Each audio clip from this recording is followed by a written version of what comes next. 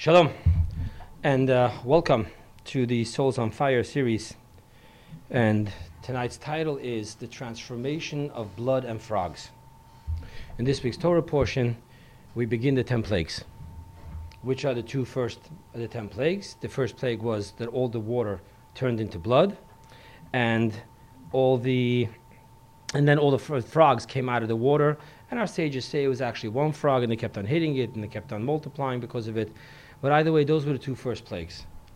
Rashi quotes Rabbi Shlomo Yitzchaki, the great classic commentator from France in the 11th century. He quotes our sages saying that this was all part of the battle strategy. First you go ahead and you cut off the water supply, and then there's the creating a confusion and fear through huge amount of noise, which is the frogs, and so forth and so on. However, in Chassidus, we explain it on a deeper level, and we explain it on the personal level. When it comes to the Exodus, every teaching in the Torah is personalized. Every single teaching of the Torah, we need to ask ourselves, what does this teach me in Florida in 2013? But how much more so when it comes to the Exodus, when clearly we're commanded to say it every single day at the end of the Shema, the third paragraph, to remember the Exodus from Egypt.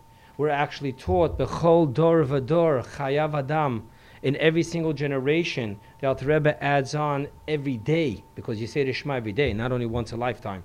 In every single generation and every single day, we are commanded to remember the Exodus from Egypt. That means this entire battle between Pharaoh and Moses, the entire battle between exile and Exodus, really isn't just something that happened in the year 2448. We're now in the year 5773. In the year 2448 was the Exodus. So it's not something that happened so many years ago, but rather every single day we have this challenge.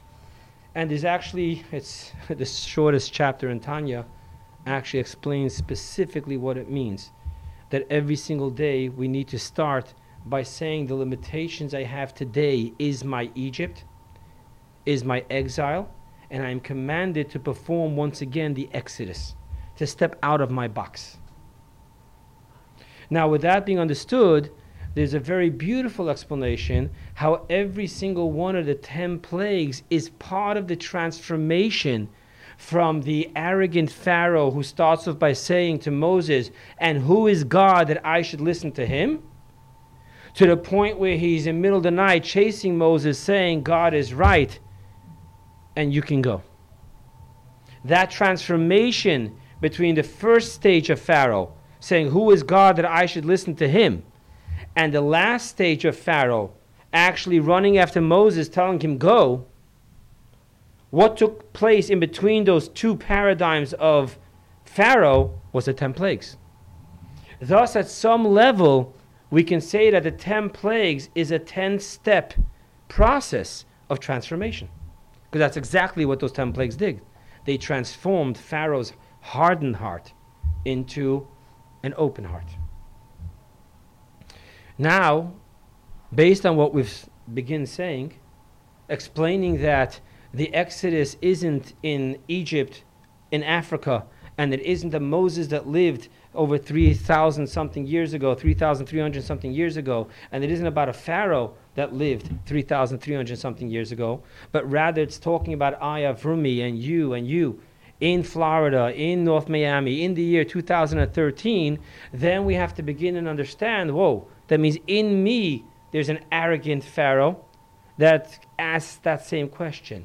And who is God that I should not do what I want and do what he wants? Who is this God that's stopping me from pursuing my own pleasure? Who is this God that's telling me what I must do and what I may not do? There's that piece of us. There's that arrogant piece of us that refuses to surrender. Then there is the soul, the godly soul within us, which is the Moses. His paradigm is one where he actually sees and hears and breathes divinity. His feelings are one of love and fear for God. His natural state of being is obedience to God, for it recognizes its creator. It is a piece of its creator. So you have Moses, the godly soul, which is all about openness, surrender, willingness, oneness with God. Then you have on the other side of the equation Pharaoh, which is the animalistic soul, which is all about I. I is the center of my being. And the one question I have for God is, what have you done for me lately? And why should I not do what I want and do what you want? There's the argument between the two. And the goal is, I quote the words from the Alter Rebbe, founder of Chabad Lubavitch, the author of the Tanya, which says over and over in his famous book, Likutei Torah, Torah Or, he says over and over again that the soul did not descend for its own rectification because the soul had no blemishes. The soul at its first stage, the first time the soul came down here, in the first reincarnation, the soul was a pure, absolute, perfect piece of God. So why did it come down then? And the answer is because the soul has come down to deal with the animalistic soul and the physical world. Because it's God's desire that his abode should not be in the spiritual heavens, but in the physical world, in the most nether plane of reality where freedom of choice exists. Angels don't have freedom of choice. You can't have a freedom of choice if you cannot be a non-believer. Angels cannot be non-believers. Thus, there is no freedom of choice. It's only us who has the choice of to believe or not to believe, to do or not to do what God wants. That's where freedom of choice reigns. So the soul comes down here not to deal with itself, because there was nothing wrong with it the first time around. So the soul comes down to deal with Pharaoh.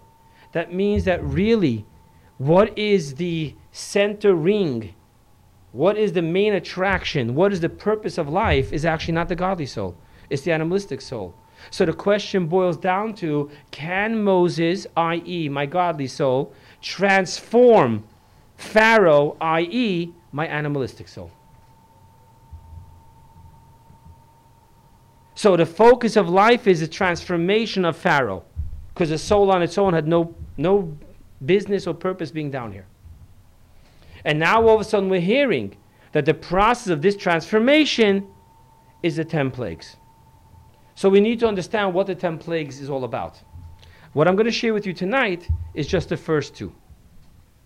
The first two of the 10 plagues are pretty much the foundation of the entire transformation. Of course, you need to go through all the stages, all 10 stages, and then there's the process beyond the 10 stages of the 10 plagues explained in Kabbalah and Hasidus, which is the process of going through the Sea of Reeds, the splitting of the sea, which we all have to perform in our own life. But tonight, we focus only on the first two. What is the first point of transformation? What is the first thing that Pharaoh needs to embrace?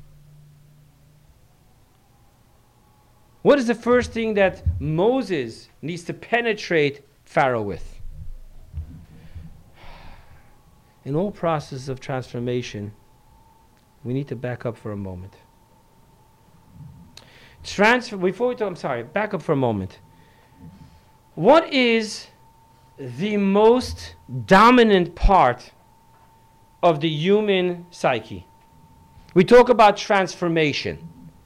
What is the most dominant part of the human personality? And the answer will be always emotions. Now, back up for a moment.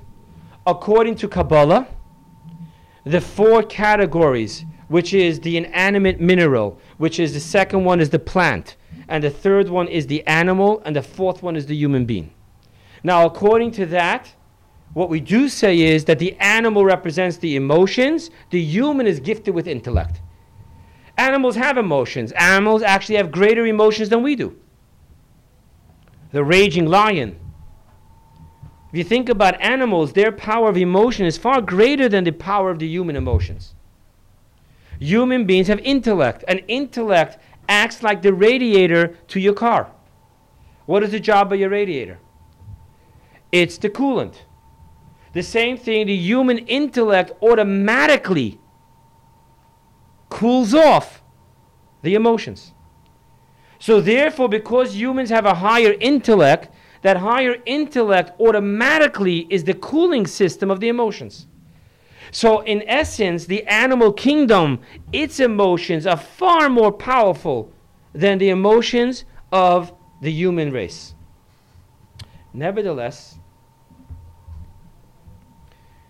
the main dominant force of the human being is not intellect. And you and I both painfully know that. We can sit down now and discuss at great length the importance of healthy food, dieting, exercising.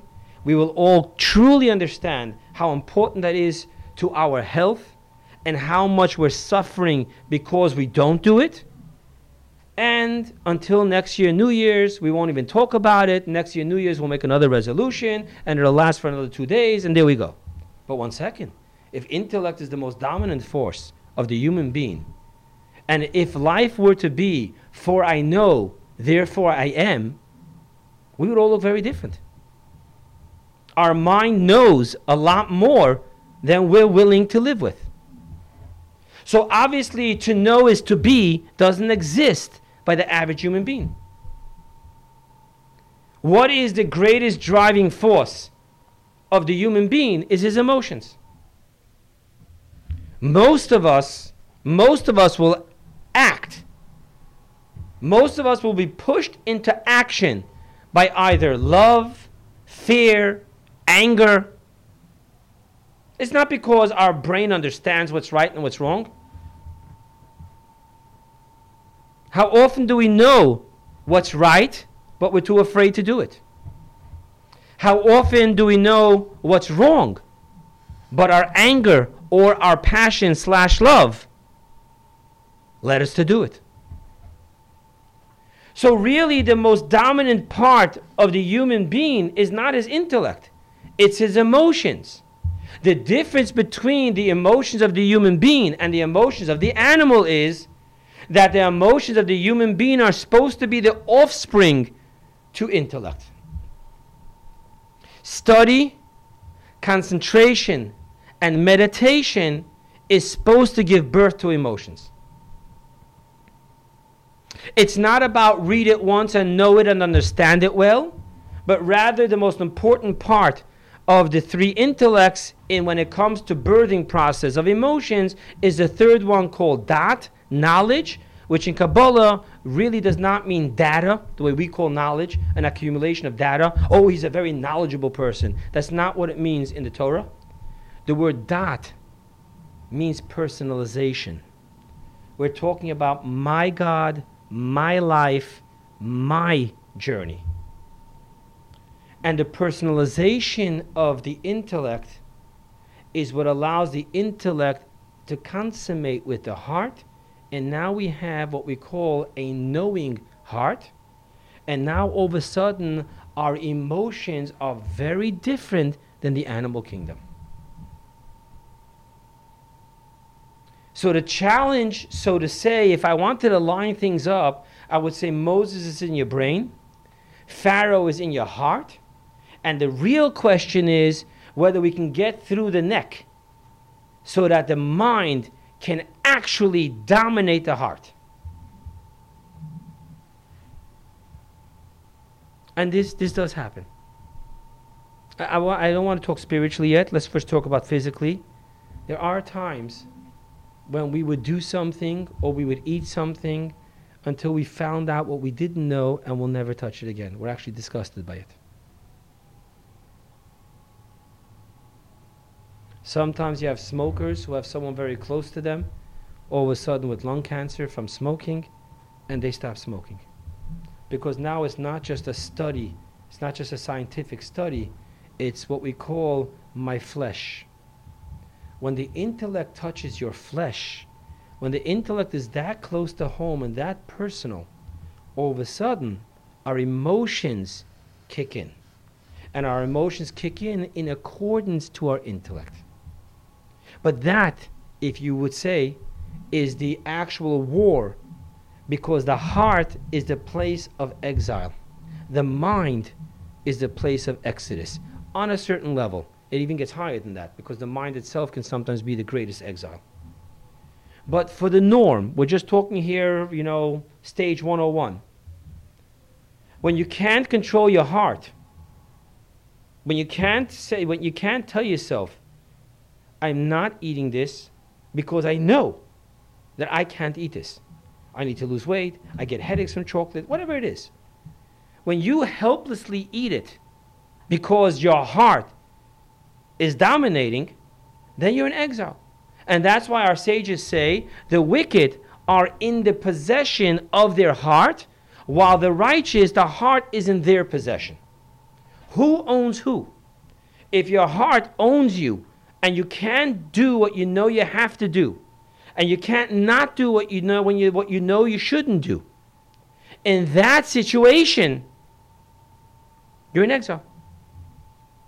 But when the brain can study something and therefore immediately say, whoa, no more, I just realized what I was doing was wrong. I'll tell you an interesting story. The 6th Lubavitcher Rebbe, for health reasons, when he came to America, he used to smoke. And for health reasons, the doctor told me he has to stop smoking. The previous Rebbe got so sensitive to smoke after he stopped smoking, he actually told the boys that would study on the bottom floor in the yeshiva, please don't smoke, because that's how much it affected him. But as the doctor is sitting there, gives us a whole checkup, and the doctor tells the previous Rebbe, you can't smoke no more. Okay. After they finished the checkup, the doctor sat down to talk with the previous Rebbe, continued just the conversation, and he pulled out a cigarette and he asked the previous Rebbe, would you like one? The previous Rebbe said, you just told me I can't smoke no more. And he looked at the previous Rebbe and said, that's it? You stopped cold turkey? He said, you told me I can't smoke no more. That's freedom.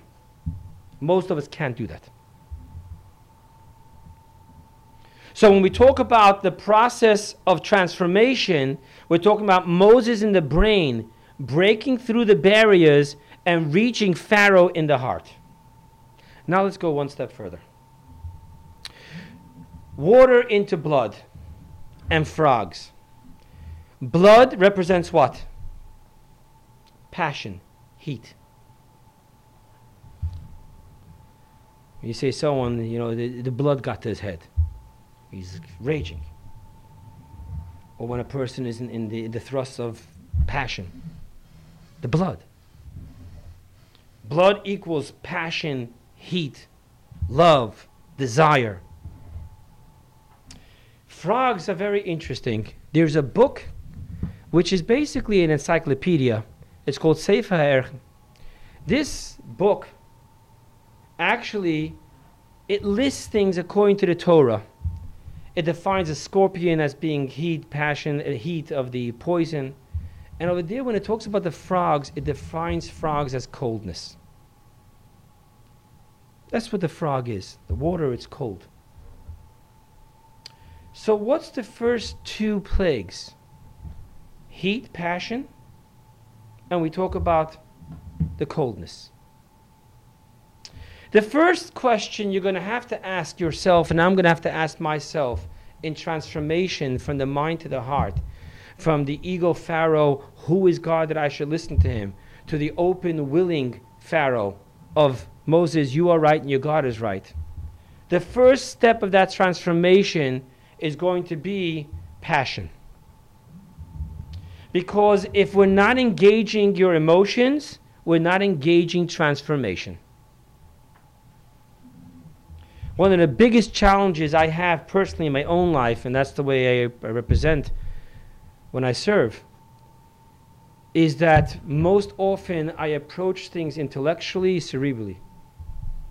And that's a big problem, because intellect does not really work if we cannot find a way to connect it to the heart. So if the major dominant force of the human being is emotions, you understand that for transformation to take place, we need to attack where? the emotions. Very often, I actually had a story like this, very interesting. I met a guy in Israel, and he tells me, when I was on one of the missions, became very close friends to our families, and he tells me, I want to study with you, but I clearly want to tell you that I have no interest in changing how I live, but I do want to understand intellectually. I want to know my people, I want to know my Torah, I want to know my religion.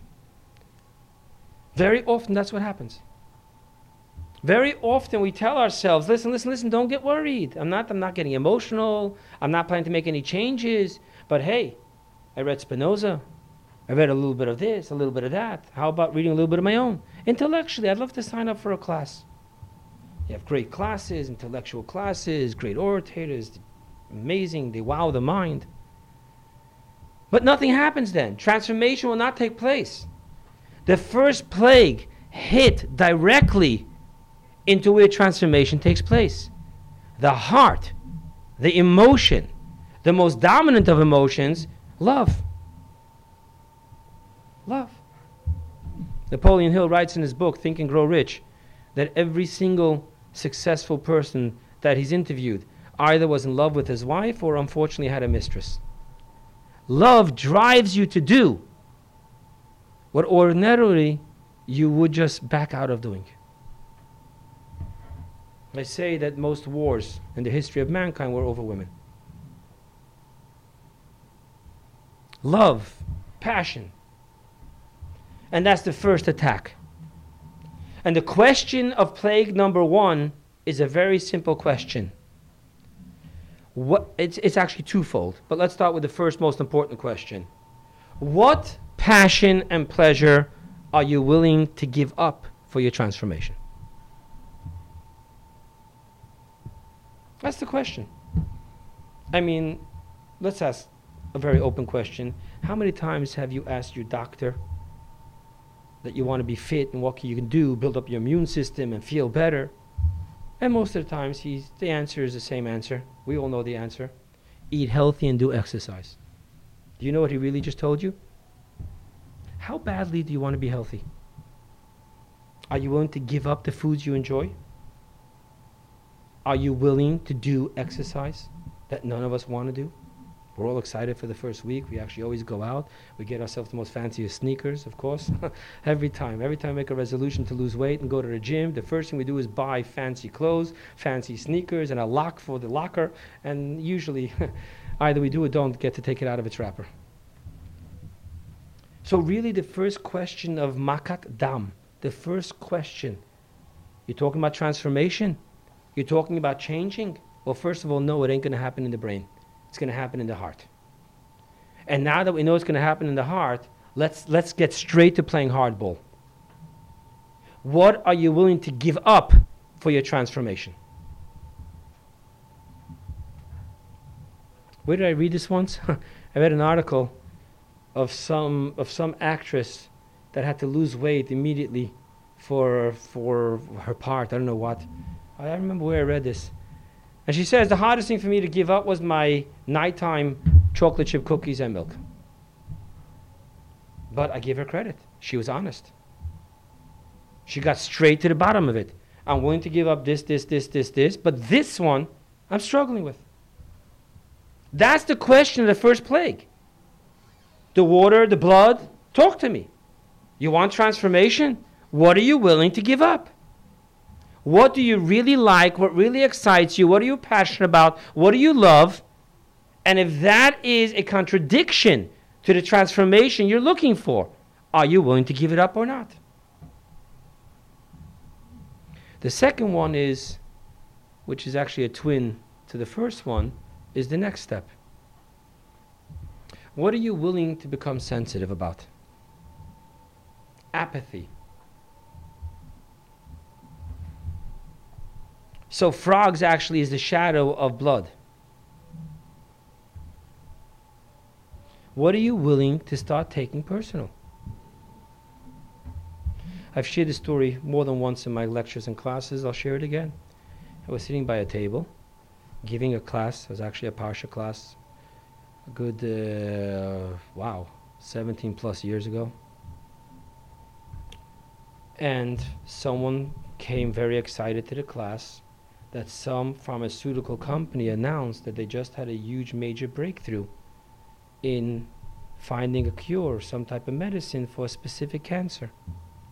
And everyone by the table got excited. Unfortunately, there aren't many human beings that don't know someone close to them that has, unfortunately, dealing with that struggle. One guy sitting by the table, I'll never forget this, without a blink of an eye, asked, "You know what their symbol is?" Because what he was sensitive to was, wow, this stock is going to go up. And I don't blame him. I'm not criticizing him. I'm not calling him nasty or nothing. Maybe he didn't have anyone close to him that had that sickness. But we all are sensitive to some stuff and totally not sensitive to other stuff. So the question is, are you willing to become sensitive to certain things? If you want to get involved, if you want to start reaching out community, if you want to start connecting with your soul, then you've got to be willing to give up apathy to certain things. That whoop-de-doo, or that infamous statement, "Oh, that should be my worst sin." Unbelievable how many sins we commit with that license. "Oh, that should be my worst sin." So what happens is there are certain things we're not sensitive to, and now if we want transformation, can we learn to become sensitive to that? On a very basic level, guys, can Friday night become something that we're sensitive to?